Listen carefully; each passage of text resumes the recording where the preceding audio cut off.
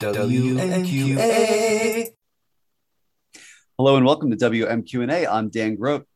And I'm Matt Laswitz.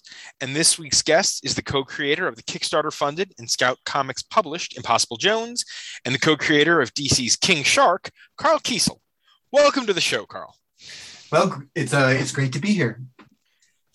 So we are here largely to talk about Impossible Jones, your Kickstarter creation with David Hahn, Tony Avina, and Richard Starkings. You just launched a Kickstarter for the next chapter, Impossible 2B, an Impossible Jones and Captain Lightning team-up / crossover with one of your earlier indie creations, Section Zero. The campaign's already fully funded. So does this mean that you get to breathe easy now for the next couple of weeks, or are you kind of still caught in the churn of stretch goals, deadlines, etc.? Oh, it's never ending in a Kickstarter world, you know that, and the funding certainly has paid for a basic cost of the book, but it doesn't really pay for the full cost of the book. I need to hit about 35,000 before I can really rest comfortable at night. So I've still got about 10,000 more to go before I'll be able to sleep at night. Know for sure the bills will be paid, and maybe be able to take my wife out to dinner or something, we funded quickly, and that covered some very basic costs. But now we're like really trying to make this a livable wage. Okay. All right. And that's why those stretch goals matter. Absolutely. Yep. I will say at the time of this recording, you are at exactly 666 backers. I know. I actually just did a post about that because it's a scary number. It's a devil of a number. So I'm looking for an angel to get us off that number. And I will drop in Iron Maiden's number of the beast here. No. So while this is going on, backers actually just started receiving the last Impossible Jones story, the Holidays one-shot, correct? Yeah, the Imp and Holidays one-shot. I just mailed off the last packages today. Wow. So that originally was going to be in people's hands 6 weeks ago, but, the pandemic has messed up everything, hasn't it? Oh, and sure. The printers across the board, and I didn't know this going in, but the printers across the board are running very late. Yeah. And the Scout comic was supposed to be out the first week of September and didn't come out until 3 weeks later, the 21st. And that was because, quite honestly, we were using the same printer. And they printed my book before they printed the Scout version of Impossible Jones. So, that delayed me by 6 weeks. Otherwise, this book would have been in people's hands quite a while ago. But I needed a Kickstarter now because I'm going to have bills to pay pretty soon. So, there's the financial reality. So I'm stacking one on top of the other and burning the candle at both ends. And believe me, I don't enjoy that. That is not my way of running things, but that's what I have to do this time in order to make sure that the lights stay on in our house, basically. Okay. Yeah, no, it's crazy how this sort of supply issues are just starting to come to a head now. Yeah, seeing like publishers are pushing books back, and like my shop hasn't gotten like boards in weeks. Which oh really? Maybe, yeah, understandable. Just interesting the little ways that things are kind of cropping up now. But with this sort of constant churn of Kickstarters, how much of your home is like a mini postal facility at this point? I've got a little warehouse set up in the basement, we got some, high tables so I don't have to bend over. And, we can set up a little assembly line. And my daughter, who's 7 years old, she helped put a lot of stickers on the finished packages. She really doesn't quite know how to slide things into bags and stuff yet, and making sure the right things get in the bags, but she was very helpful getting all the stickers on the outside. And, I'm all in favor of child labor, believe me. Especially when it's in the family, like, yes. Like I say, Impossible Jones is probably not going to make me rich, but maybe someday it'll make her rich. I always say I'm following the Iron Man business model, which is exist in obscurity for 40 years and then become an overnight sensation. When that first Iron Man movie came out, I was at the bank, I was cashing a check from Marvel, and like the cashier goes, "Oh, I just saw the Iron Man movie. Is he new?" like she'd never heard of him, and he'd been around for 40 years, And the number of people who, when Guardians of the Galaxy came out, they're like, these new characters. I'm like, I've been reading these characters for decades. Yeah. But I have to say, I assume it was done on purpose, but I just thought it was brilliant of Marvel to do the Guardians of the Galaxy, because then Marvel can say, look, these are our C and D level characters, and we've got B and C and A characters you guys haven't even touched yet. I mean, it just basically said to Hollywood, we're opening up the doors here, guys. Mm-hmm. All takers. Yep. And that's how you get Razorfish to be yeah.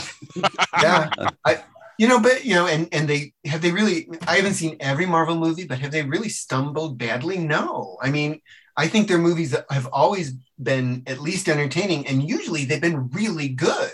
Mm-hmm. Yeah, certainly. Yeah, I didn't see Iron Man 3. I didn't see that one, so I don't know how that was. It's not, 3 is not one of the best. I'll put it that way. Yeah, see, that's why, and I didn't see the second Thor movie either. That's also not one of the best. Yeah. Those are probably two of the biggest misses, like bottom 5 out of 25 or whatever we're up to now. But I never feel like, I go to a lot of movies. I'm a big movie theater person, and I've never been to a Marvel movie where it was like, well, that was a waste of 2 hours. Yeah. No, I agree totally. Yeah. So. And of course, I haven't been to the movie theater in a long time, but we did go see Suicide Squad in the theater, and it was well worth it. I enjoyed that tremendously. We will get to that later, but we definitely will. Definitely agree. So before we get too carried away, for the listeners, Impossible Jones is the story of a thief who gets powers, is mistaken for a superhero, and runs with it. And while the Kickstarter for the first volume was last year, Impossible Jones, the character, actually goes back much farther than that. What is the origin of this character? Of the idea of Impossible Jones? Yes. Yeah. Well, I mean, quite honestly, many years ago, I can't remember exactly when, but I literally woke up one morning and I said, "Oh my God, I know how I would do Plastic Man." And I was thinking, because it's right in his origin. He's a thief. And he's on a job, and he gets shot and falls into a vat of acid, and wakes up. He has superpowers, and he says, "I will fight crime." And I said, no. When he woke up and said he saw he had superpowers, he should have said, "Great, now I can get payback on the sons of bitches who left me behind to die." And then I thought, I just played that out in my head. Where would that go? And I thought, oh well, he's going after criminals. From the outside looking in, he looks like a hero. So people start going, you must be a superhero. And that wasn't his intention, but he goes, yeah, I'm a superhero. And I thought this was a really good take on the character. And I did, in very vague means, approach Dan DiDio, and he said, nah, we're not interested in a Plastic Man idea right now. And so to me, I just said, fine. I actually really wanted to keep this one for myself anyways. And so I took that idea, and I also, at the time, was actually, quite honestly, missing writing Harley Quinn, which is a book I really enjoyed working on. I enjoyed the energy of the character. I enjoyed the fun of the character. And so I said, why don't I just kind of meld those two together? And, I came up with Impossible Jones, and that's where she came from. And then David Hahn was looking for work, and I said, I got this idea. In my head. What do you think? That's interesting. In fact, that was going to be my next question, how you kind of gathered your creative team. I was curious, this wasn't even doing research for the project. I just picked up some back issues at a shop not too long ago, and I've been kind of slowly making my way through them. And I came across yours and David's Mass Marvel backups from 2006 or so. And so I was kind of curious, where that all, was that the first time that you two had worked together? I think that was the first time we worked together. I mean, I've known David 20 years now. I can't believe that. But I met him in about, I believe, 2001. I think he just moved to Portland. I don't know. But every Wednesday, there was a bunch of comic guys that got together at a local coffee shop. And it was very close to my house. I mean, I could walk over. And it was Wednesday afternoons because that's when Marvel and DC had their editorial meetings. So everyone knew they weren't going to get calls from their editors. So we would meet at the coffee shop and just have some coffee, maybe, a little snack or whatever, catch up, and it was a way to socialize, really. And that's where I met David. And he was working on Private Beach, his creator-owned book at the time. And I just really loved his work right from the beginning. There's something about his work that has really spoken to me. I really like the simplicity of it, the cleanness of it. It's very modern. It's I don't know, there's something that really clicks with me. And so a number of times in our career, when they've shown up, people said, an editor said, so who would you like to draw this? And I would say, how about David Hahn? And that's how he got involved with the Masked Marvel. I'd been talking to Marvel about this idea, and they really liked it. And originally it was going to be a mini series, but then it got knocked down to a couple of backups, which is too bad. But we had a lot of fun working on that. We had some big plans. What kind of plans? Well, I mean, I have to say it's been so long, I can't remember them all. But I mean, the whole idea was the supporting cast of that series was the Marvel bullpen, the Marvel offices, and the main character was he a writer or an artist? I forget which he was. I think he was he was a writer for Marvel. Mm-hmm. And he was going to be writing, it's been so long, I can't remember this, but he was going to be writing the comic version of his hero, the Masked Marvel, because Marvel was doing, Marvel had a Spider-Man comic when Spider-Man was in the real universe. They had a Fantastic Four comic when, Marvel was publishing comic versions of real superheroes. So, and, we like the idea of him, fictionalizing his own adventures to put in the comics. We like the idea of having the Marvel bullpen as the supporting cast, because they've been minor supporting players in Marvel comics for decades. Sure. Stan and Jack have appeared. Bendis did a Marvel team up issue with the Marvel bullpen editorial staff. They've always kind of been there, and I thought, and I've always really enjoyed those stories. And so I thought, let's do a story. And we had ideas about how there was, and I can't remember all the details to this, but there was like a secret that Marvel was keeping. And I know the name of the secret was Excelsior, and this was a secret that went back to Stan Lee's time. And there was an alternate world and blah, blah, blah. I can't remember everything, but it was big. We had big plans for this, and we got 2 backups. So. So what did you learn from the first Kickstarter for Impossible Jones that you've used moving forward with other Kickstarters? I mean, the very first Impossible Jones Kickstarter failed. I canceled it. There was one, and that was when David and I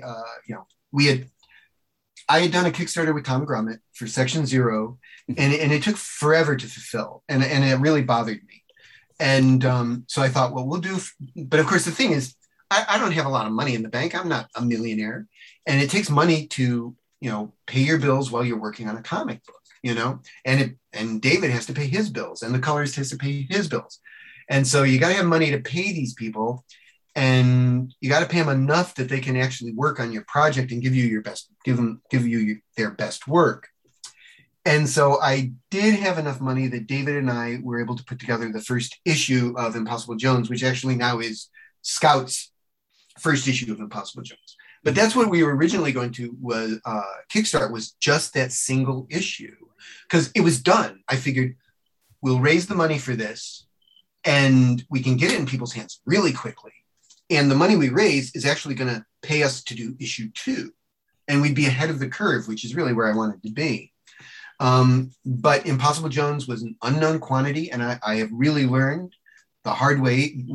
I know why they do sequels to popular movies now, because being an unknown quantity is a really hard sell. People were not as interested in it. They were not as excited about as Impossible Jones as I was.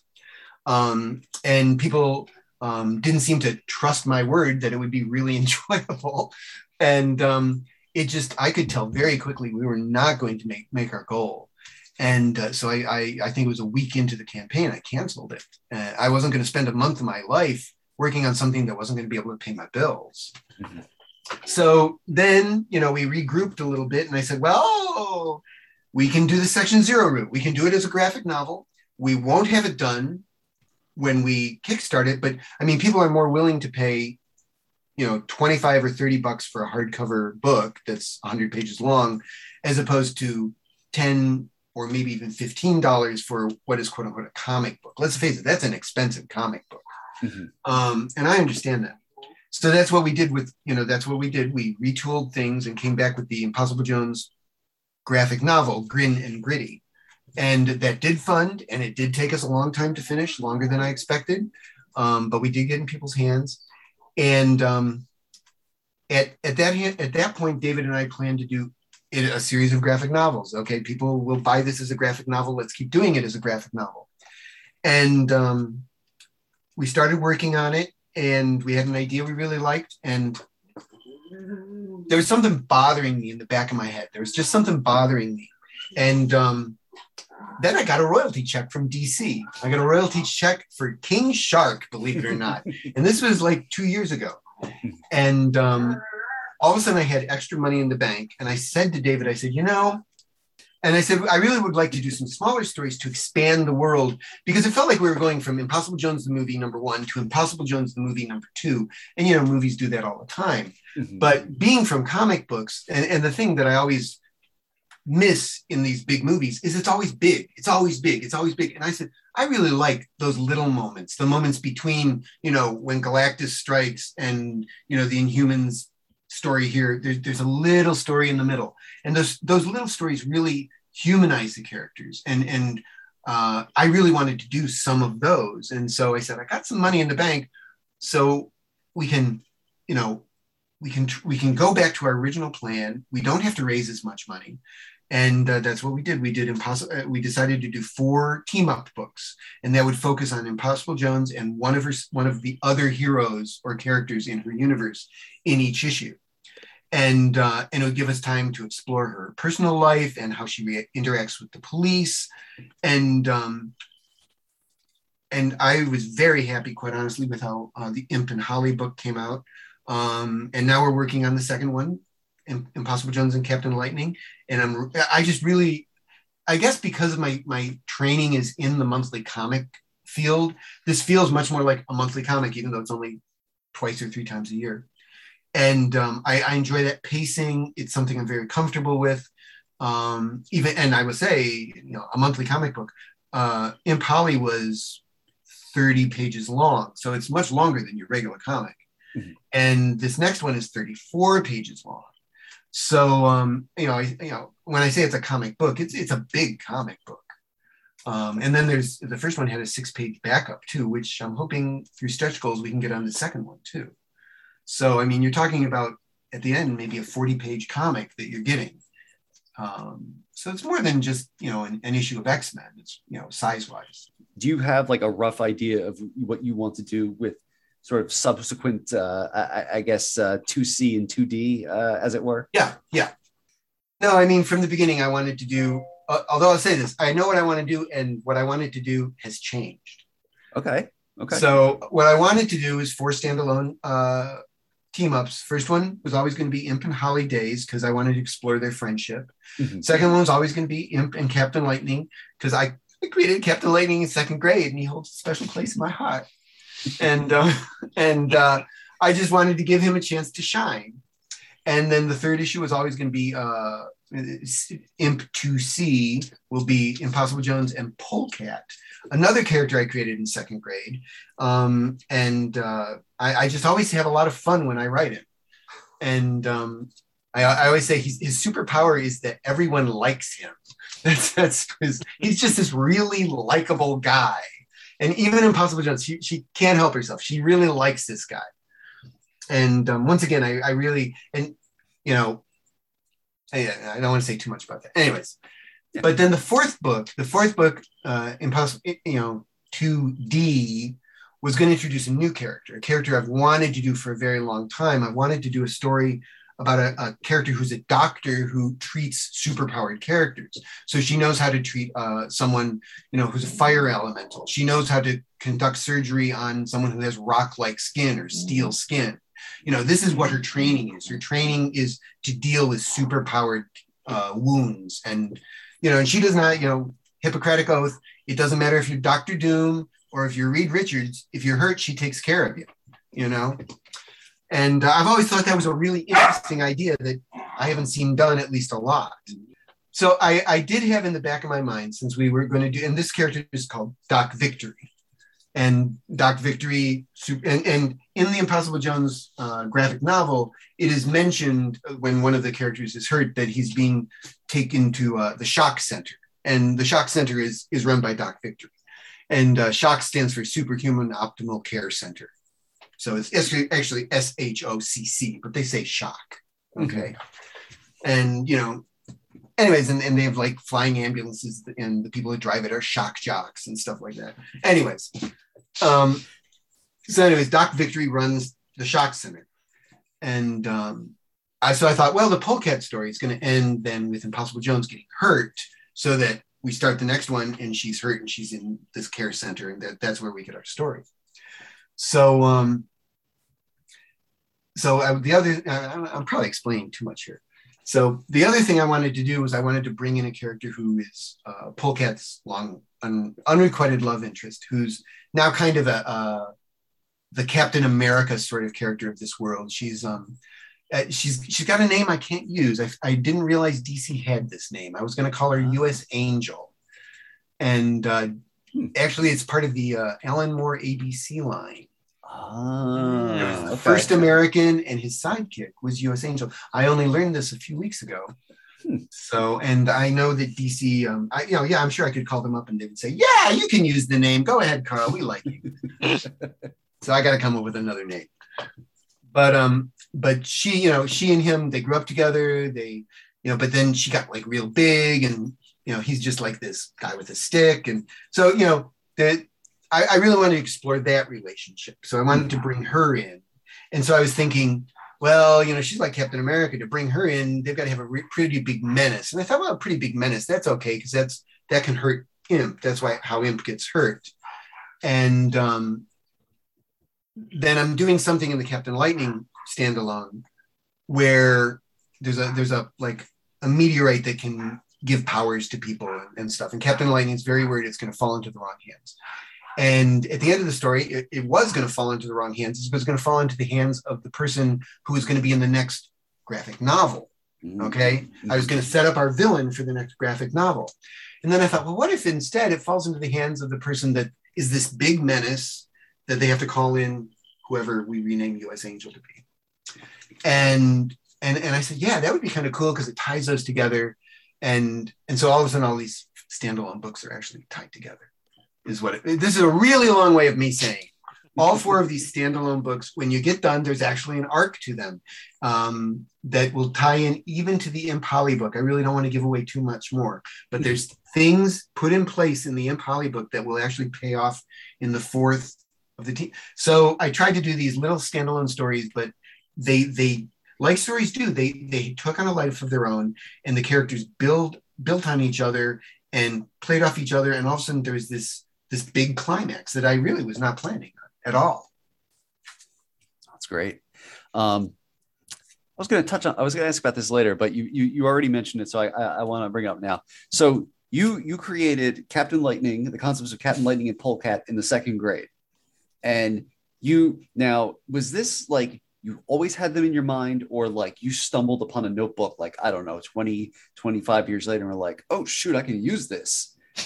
I always remembered those characters because as a kid, I really liked them. I mean, Captain Lightning, I had a sketchbook that I would line off and draw panels on and draw, I would actually draw comic books in these sketchbooks.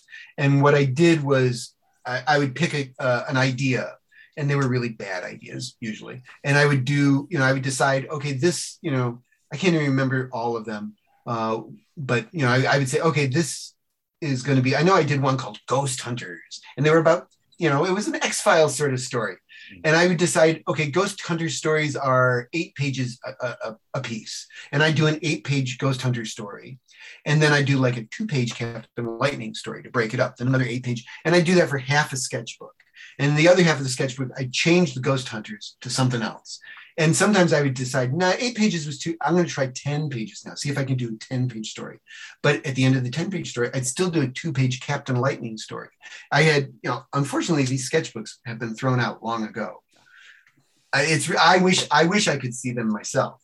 But over all the years, I would have 2 different features in each sketchbook. But Captain Lightning always was the 2-page story that broke up all of those all those other characters. So I was always really, invested in the character. I was always very invested in the character. And so it's not like I ever really forgot him. I just never really thought there was a place for him. And then I was putting together the Impossible Jones universe, and I said, I need a straight shooter. I need the guy who, when he walks in the room, everyone listens to what he's saying. And, as I describe him, he's the superhero sheriff of the town, and I thought, Captain Lightning, why not? Let's bring in Captain Lightning. And, and in very similar ways, I just, I did not do as much as a child with Polecat as that, but I do remember really enjoying drawing him. And probably the reason it stuck in my mind was when I hit on the name when I was a kid, Polecat. He's a cat with a pole. And why hasn't anyone thought of that? And, it's like and so, wow. And it wasn't until later that I realized, at least where I grew up, Polecat is slang for skunk. And so that's why no one's named a character Polecat.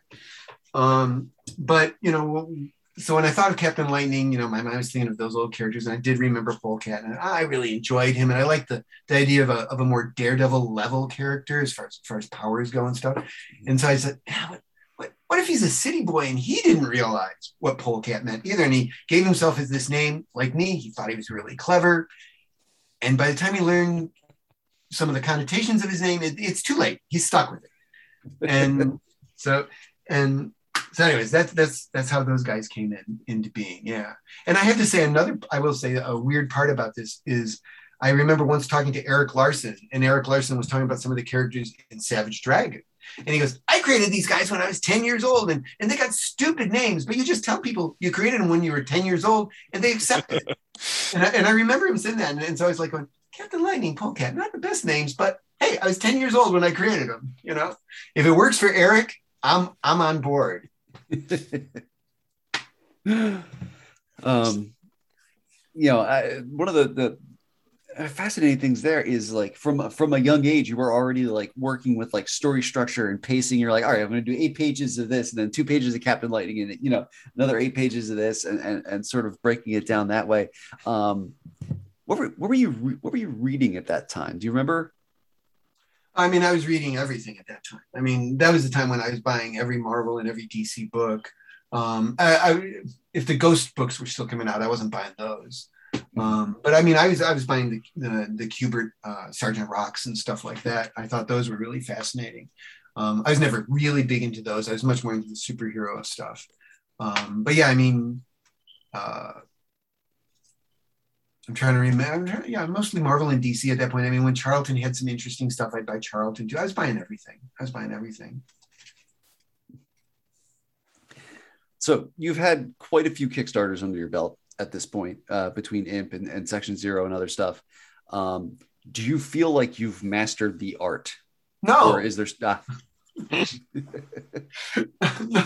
That's the thing about Kickstarter is we're all making it up as we go along. No one has mastered it. And quite honestly, what works for me and the people who seem to like my work, it doesn't work for Ron Randall. And what works for Ron Randall doesn't work for me. And what works for us doesn't work for Jeff Parker, who's got a really great Kickstarter up right now, by the way.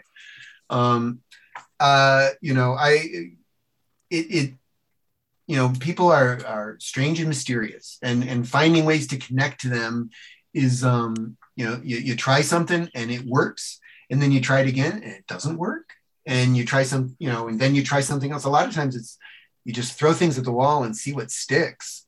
And, that's part of the excitement of Kickstarters, is trying to figure out a way to connect to those people. One of the things I learned on the very first Kickstarter, the Section Zero Kickstarter, is it's so much like an election. You're running like a political campaign. You are running a campaign to get elected. You're being elected means getting your book, enough money to print your book, but you're doing the same thing. You're trying to find ways to, make public appearances, and, have this person endorse you, and that sort of thing. It's so much like a political campaign. It's really amazingly like a political campaign. And I found that if you make very specific appeals, like they say in politics, people like to ask to have ask them to give you your vote. Please give me your vote. People like that. And that works on Kickstarters too, is if I say, we're at 666 backers, who's going to be 667 and get us off this number? People respond to that. Maybe not this time. See, I'll say it, and this time I'm wrong. But many, many times, if I said, we're $10 away from $7,000, who will put us past 7,000? 9 times out of 10, people respond right away. Someone puts you over that mark. People like to be asked to help out. They really do, just like in politics. So it's like a constant, maybe not constant, but like you regularly need that sort of call to action. Yeah. And any sort of like stat that you can throw in there helps feed the next one, the next ask. Right. Yeah, exactly. Yeah. I mean, and you got to try to figure out ways to catch people's attention visually. Maybe someone responds really well to bad puns, and you try some bad puns. I'm very good at bad puns. But and some people respond more to, a more, quiet approach, and you try a lot of different things, just like a politician will be, really bombastic about something and then really quiet about something. He's trying, okay, this is for the angry voter, and this is for the suburban mom who likes it, who doesn't like your politics to be angry. It's a lot like that. You try to appeal to as many people as possible. And at the end of the day, Impossible Jones, my Kickstarters almost always come in at about 1,000 backers, which is great. Believe me, it pays my bills. I'm very happy. But that's 1,000 people in the whole world who have seen the first Impossible Jones book. It's not a lot of people. You know what I mean? And that's where someone like Scout can come in, and Scout can put Impossible Jones into a comic shop. Because I think there's more than 1,000 people out there that will like Impossible Jones. So that's a good accidental segue. How did the publishing alliance with Scout come about?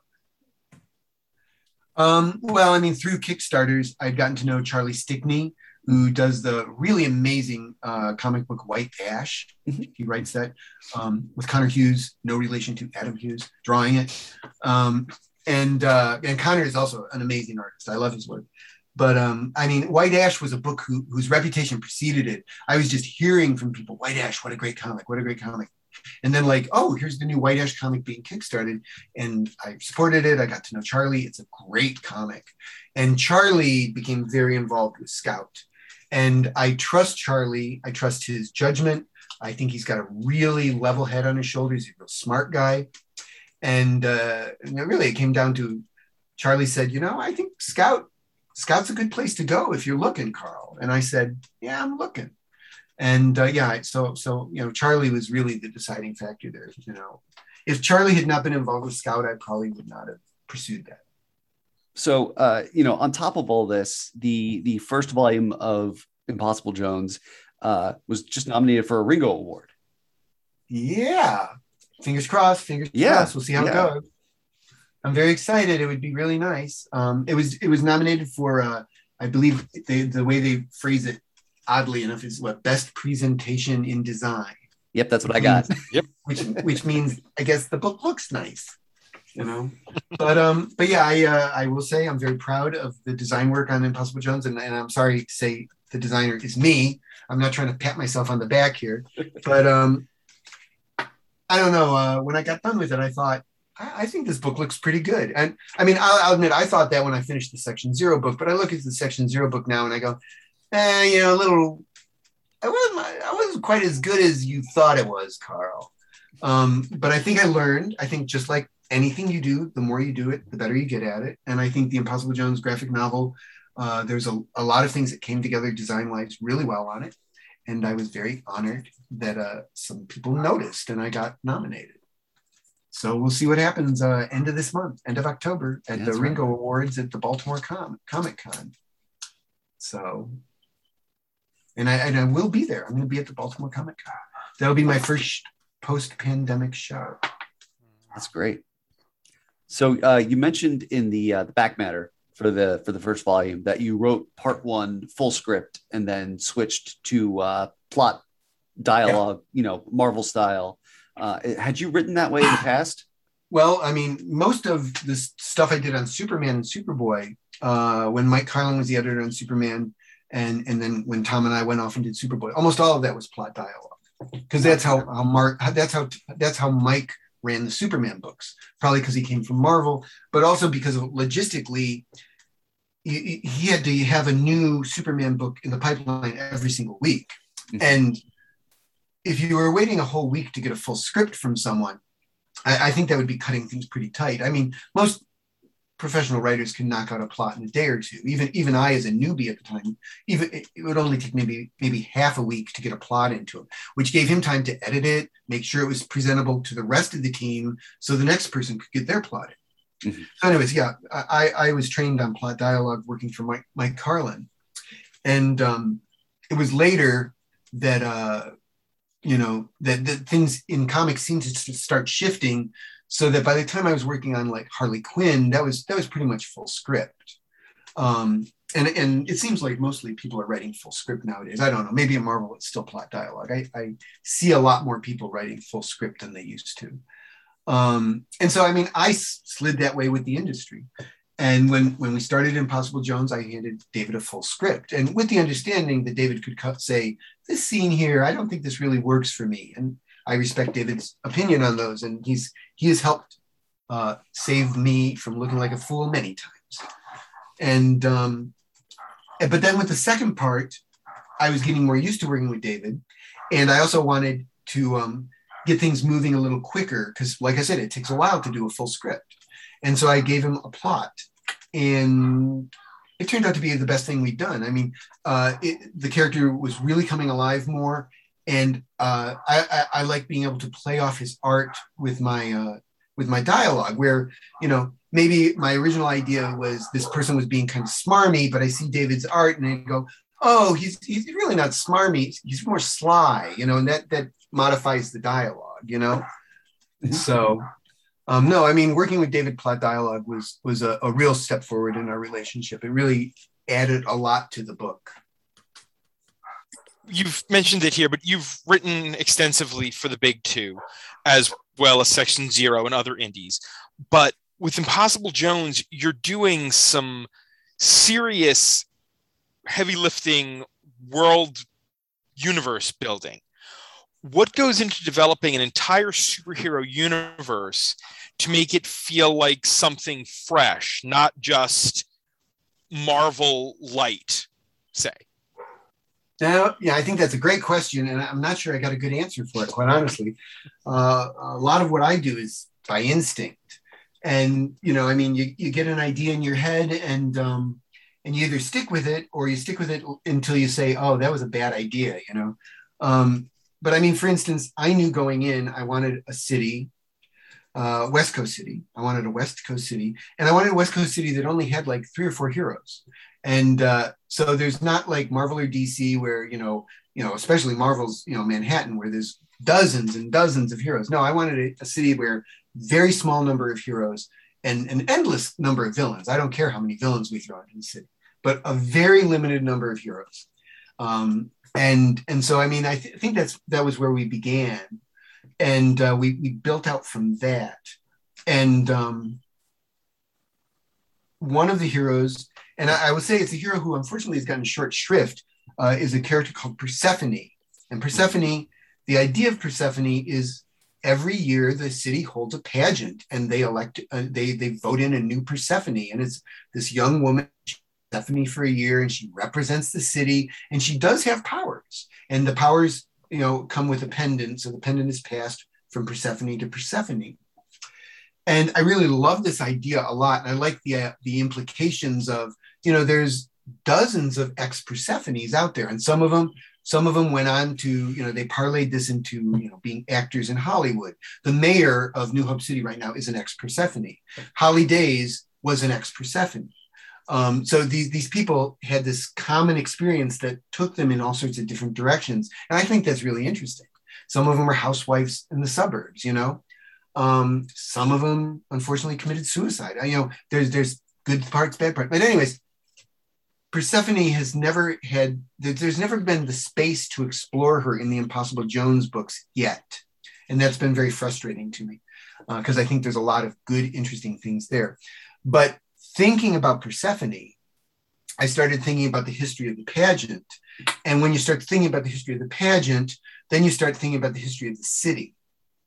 And so, in fact, Jones' Captain Lightning book, there's a 2-page short history of New Hope City, where we outline why the city was formed, what happened. Around the turn of the century, it was the steampunk capital. Then there was a earthquake, destroyed most things. It became the center of crime for a while. And then during World War II, kind of climbs out of it.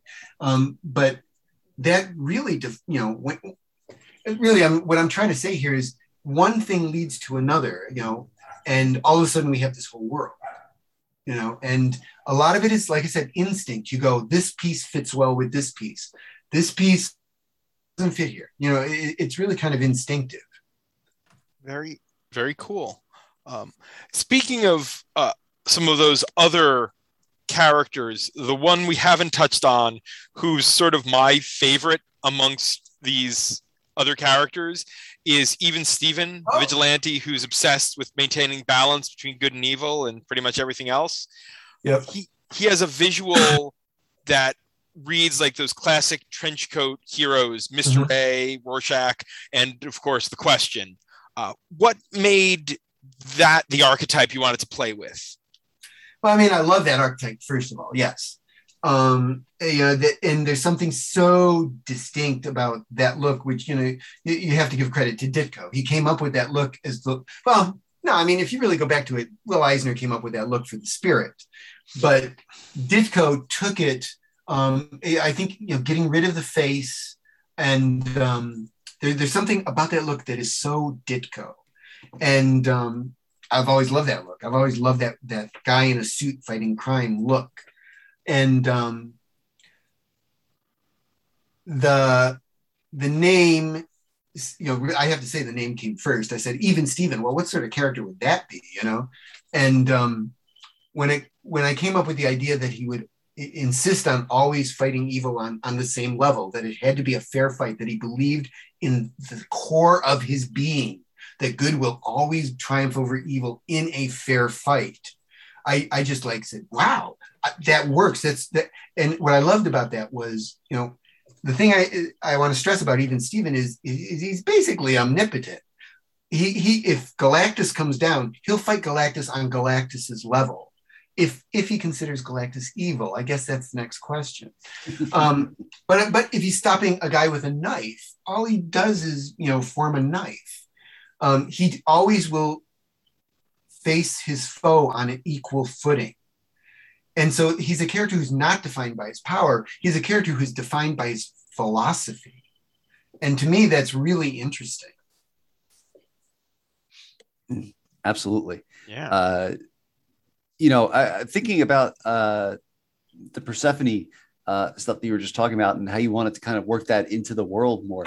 I do like the idea that there's this sort of background continuity that we as the reader are not privy to yet, that, we know you're going to get there eventually, but in the meantime, it's every time you see the poster, for example, it's yeah, that's going to be something at some point, building that anticipation for plot lines, the long game. Right. Exactly. And I would say, David and I are writing that next graphic novel, and Persephone is in it. We really were going to focus on and define the relationship between Impossible Jones and Persephone. So we will get there.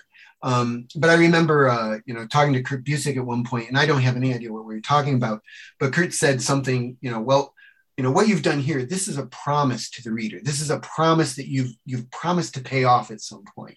And you're right, that's what this is. These are promises we're making to the reader when we mention Persephone. We're going to get to her. We know how she fits into the picture. There's quite honestly, in the graphic novel, one scene takes place at an old gymnasium called Copper's Gymnasium. And Copper is a hero from the 1940s. I know this, David knows this. And in the Impossible Jones Holly, in the Impossible Jones Holly days, you learn a little more about Copper, the character, who happens to be, yes, named after my dog. Yes. But I mean, like I said, we do have a tapestry here, and we do, and it is like, you can have a story set in New York City and mention, Central Park, and you don't have to go into the history of Central Park, and you don't even have to know where it is, but from context, it's an important park. It's a place people go to relax. I mean, and it does fill out the context of the city. You know what I mean? And that's what we're trying to do with Impossible Jones.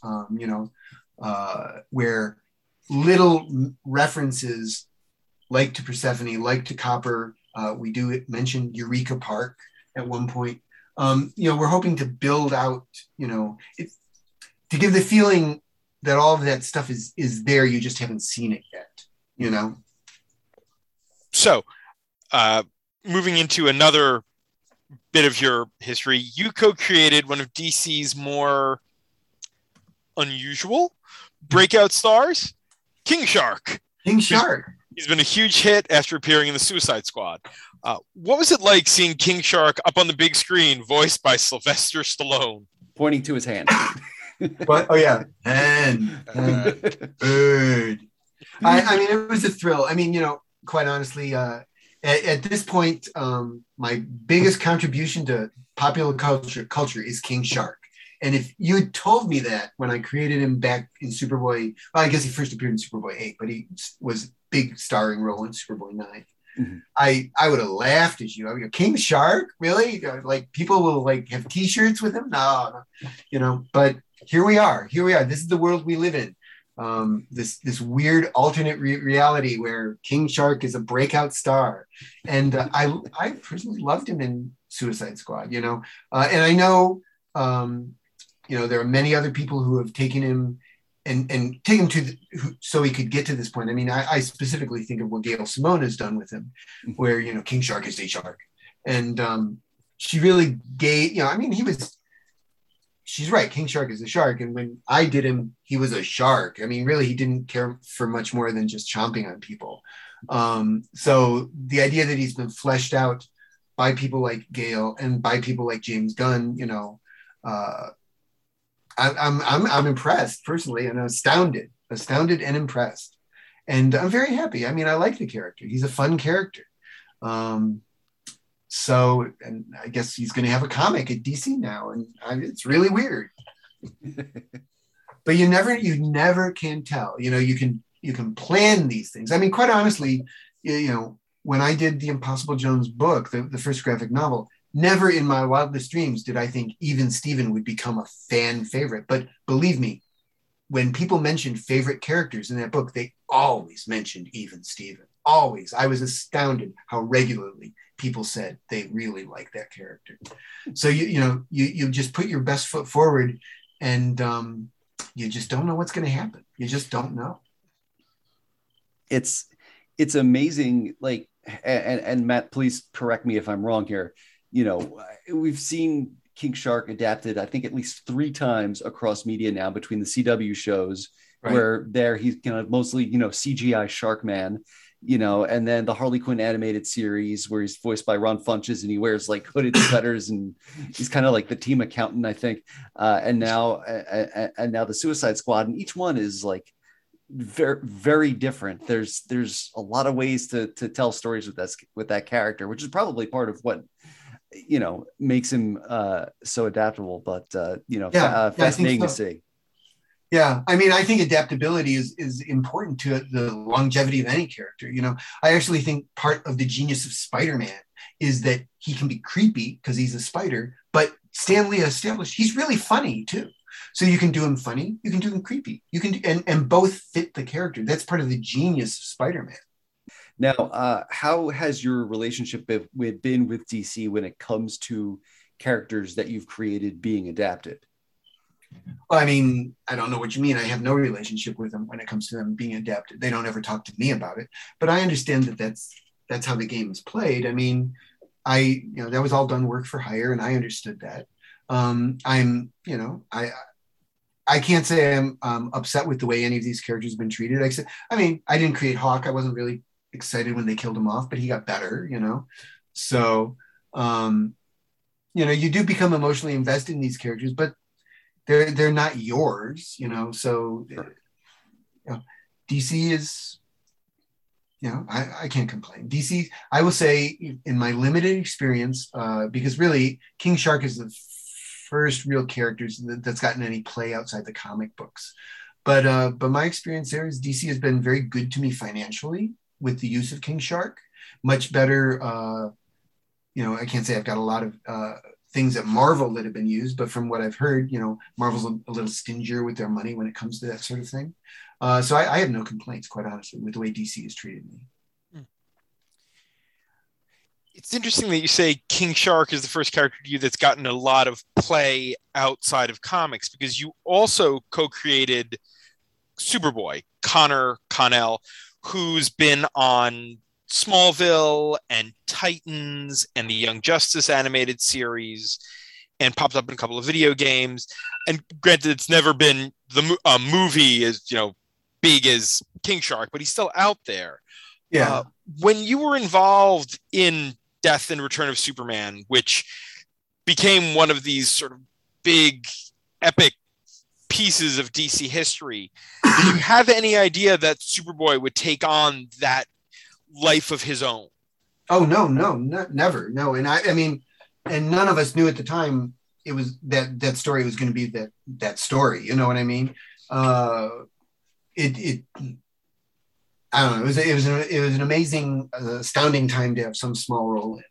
But I mean, yeah, Superboy he was going to be a fun character to write. And I guess on some level that enjoyment came through in the characters and fans reacted to it. And, a lot of it depends on being teamed with the right artist. And Tom, his style is full of life, and Tom has a lot of, energy and fun to the way he draws. So he was perfect for Superboy. I mean, if we had ended up doing, John Henry Irons, if for some reason we did that, I don't think it would have worked as well. You know what I mean? I mean, it was the perfect combination of my sensibilities and Tom's with the character. And so a lot of this comes down to right place at the right time. And that's what that was. Speaking holistically, your CV in comics is very broad, very, very diverse, from Fantastic Four to the DC work that we just talked about to Section Zero and Impossible Jones. Are there comics you've done that you get asked about more than others? And are there comics where you feel like you've said everything you've ever wanted to say on the subject? Well, I mean, I don't know. Asked more about than any others. I don't know about that. Probably, I mean, just because of the importance of it, the Superman stuff almost always comes up. Superman, Superboy, considering it's all part of the death of and reign of the Superman and stuff like that. So that probably comes up the most. I think at this point, I've had a lot of fun playing in the Marvel and DC sandboxes, but there's just very little. I wish I could go back and do this because I've had my chance, and quite honestly, I'm having an awful lot of fun with Impossible Jones, and I can see doing that for a long time.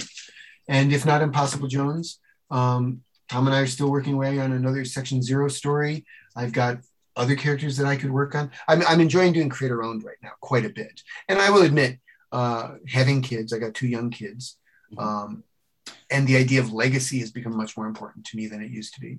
And the idea that, as I said before, I'm probably not going to get rich off of Impossible Jones, but maybe my kids will. And that's a huge motivating factor, let me tell you. Now, if I get a chance to write Fantastic Four, I'd do that in a heartbeat. But other than that, there's very few things on my bucket list that's at Marvel or DC anymore. Mm-hmm.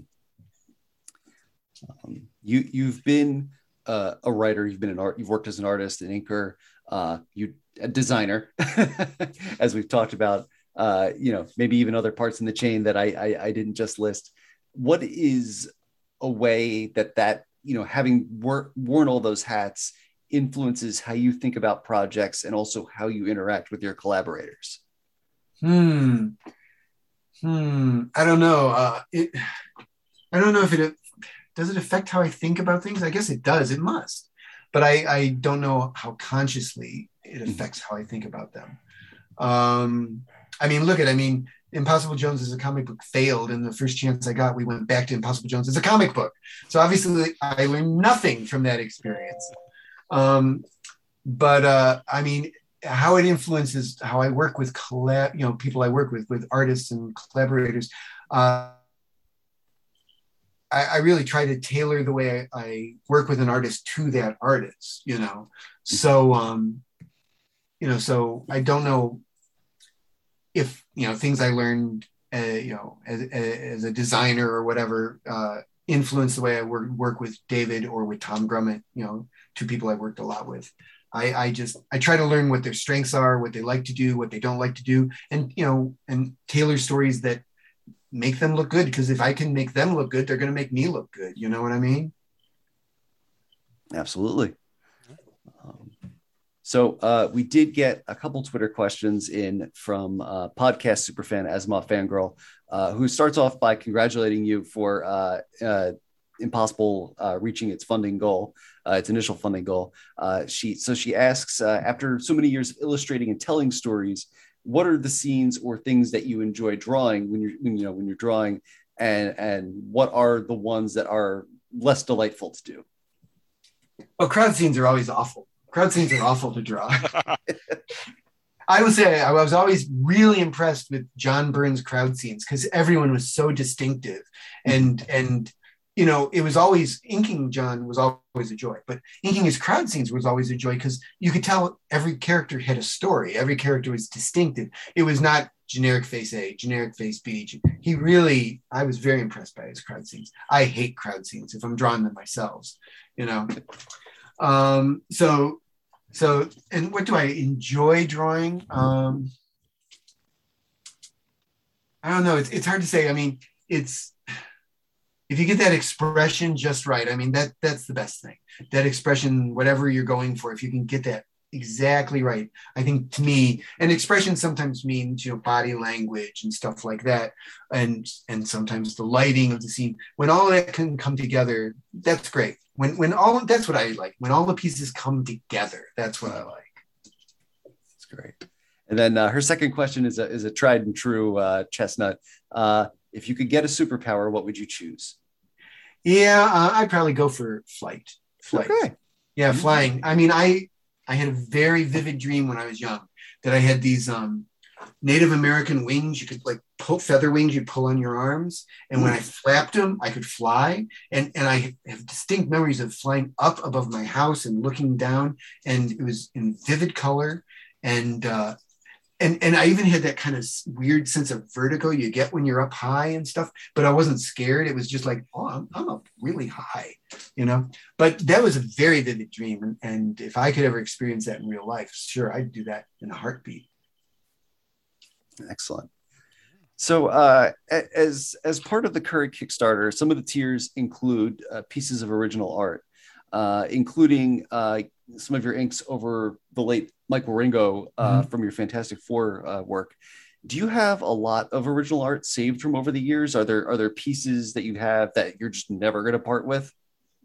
No, never is a big word, but there are pieces that will be very hard for me to part with. Yeah. Okay. I mean, I've got, certain Ringo pages stashed away that, if we were going to lose the house, yeah, I would sell them. But short of that, no, they're not leaving my hands. Same with some Tom Grummett pages. I almost, I have no plans of getting rid of any Impossible Jones pages. We give out some as rewards. If people appear in the book, they get the page of the art where they appear. But generally speaking, the creator-owned stuff, I have no intention of letting leave my hands because I'm just too deeply invested in it. It's much easier for me to let go of a page of Spider-Man or Fantastic Four as much as I love those characters, because that, that was a fun gig, but it was a gig, and I moved on to my next gig. I mean, I've got, 5 pages, Suicide Squad pages that Luke McDonald penciled, and it's the sequence where Deadshot, you may not remember this, but there was a scene in an issue of Suicide Squad where there was a senator who was blackmailing the squad, and Deadshot goes and he shoots the senator, and he shoots that senator right in the center of his head.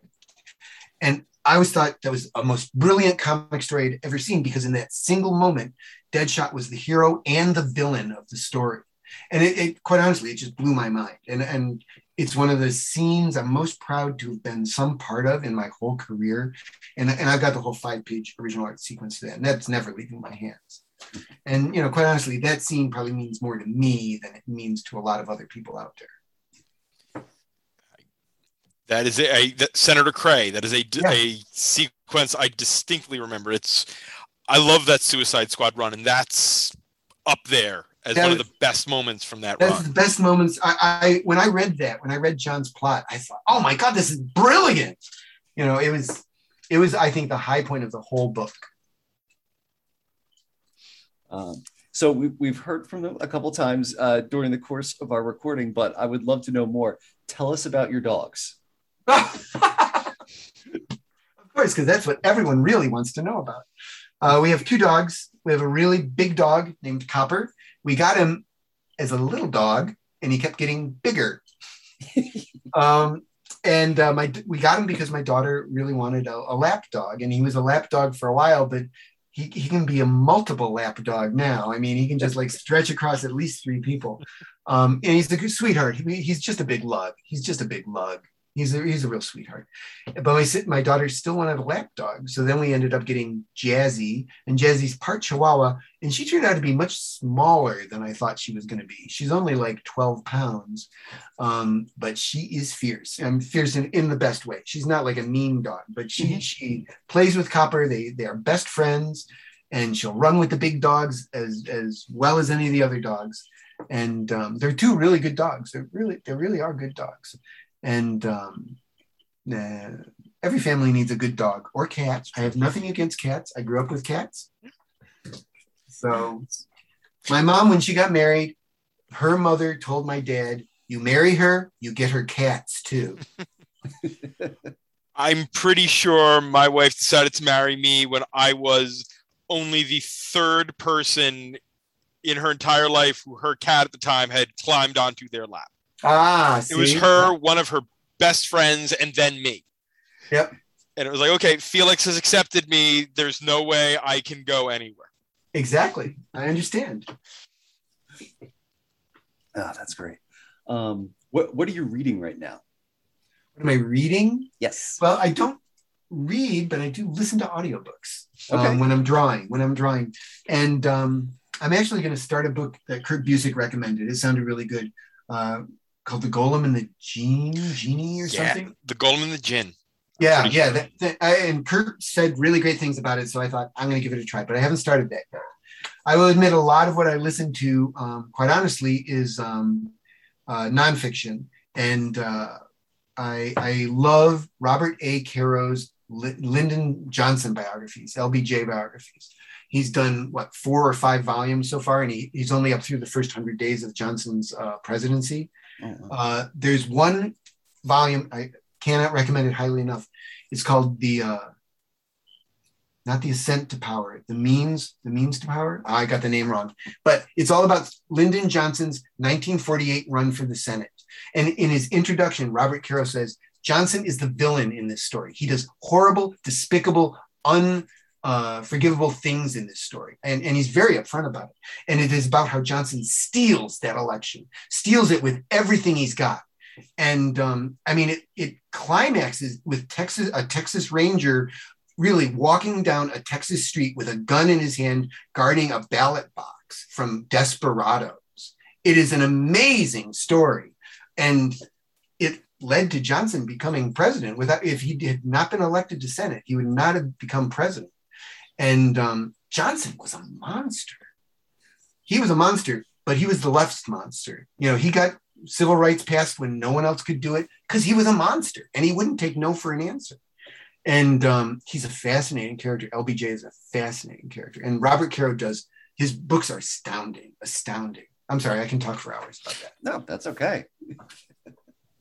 But was he the president that used to like make his like aides and cabinet secretaries like follow him into the bathroom to have talks? Yes, yeah. He would. That was a means of expressing his power while he was like sitting on the toilet taking shit. He was saying, and here's my memo to blah blah blah. He was a monster. He was a bastard. And I'm not sure he really had anything he believed in. He believed in power and accumulating it. But if he was alive today, he would not be a Democrat. He would be a Republican because that's where the power resides. That's what he was interested in, you know? So, and he's known as LBJ because he modeled himself after Franklin FDR. And he even said, FDR, LBJ. He did that very much on purpose, you know? Power moves all over. Carl, this has been a fantastic hour of discussion. Final question. How can people follow you online and keep up with Impossible Jones and everything that you have going on? I'm on Facebook. Well, if you look up Carl Kiesel, you find me. I don't know if there's a handle there involved. And I believe on Twitter, I'm just Carl/Kiesel.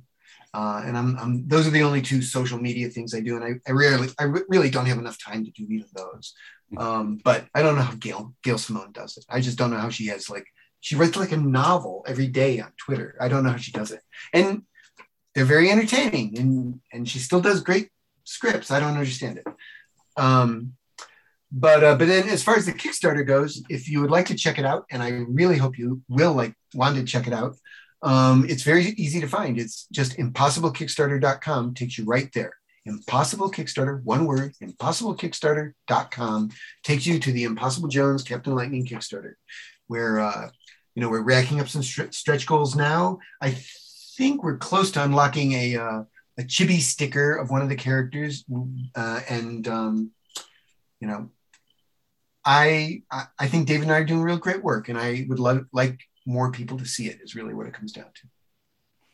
All right. Well, they've got the URL now, so they know where to go. And Carl, thank you so much for coming on the show. Well, it's been a great pleasure. That's it for this week's show. As a reminder, WMQ&A is part of Comics XF, where you can find this podcast, along with our sister podcasts, Battle of the Atom, Chris is on Infinite Earths, and the new Bat Chat with Matt and Will, co-hosted by our own Matt Lazowitz and our bud Will Nevin.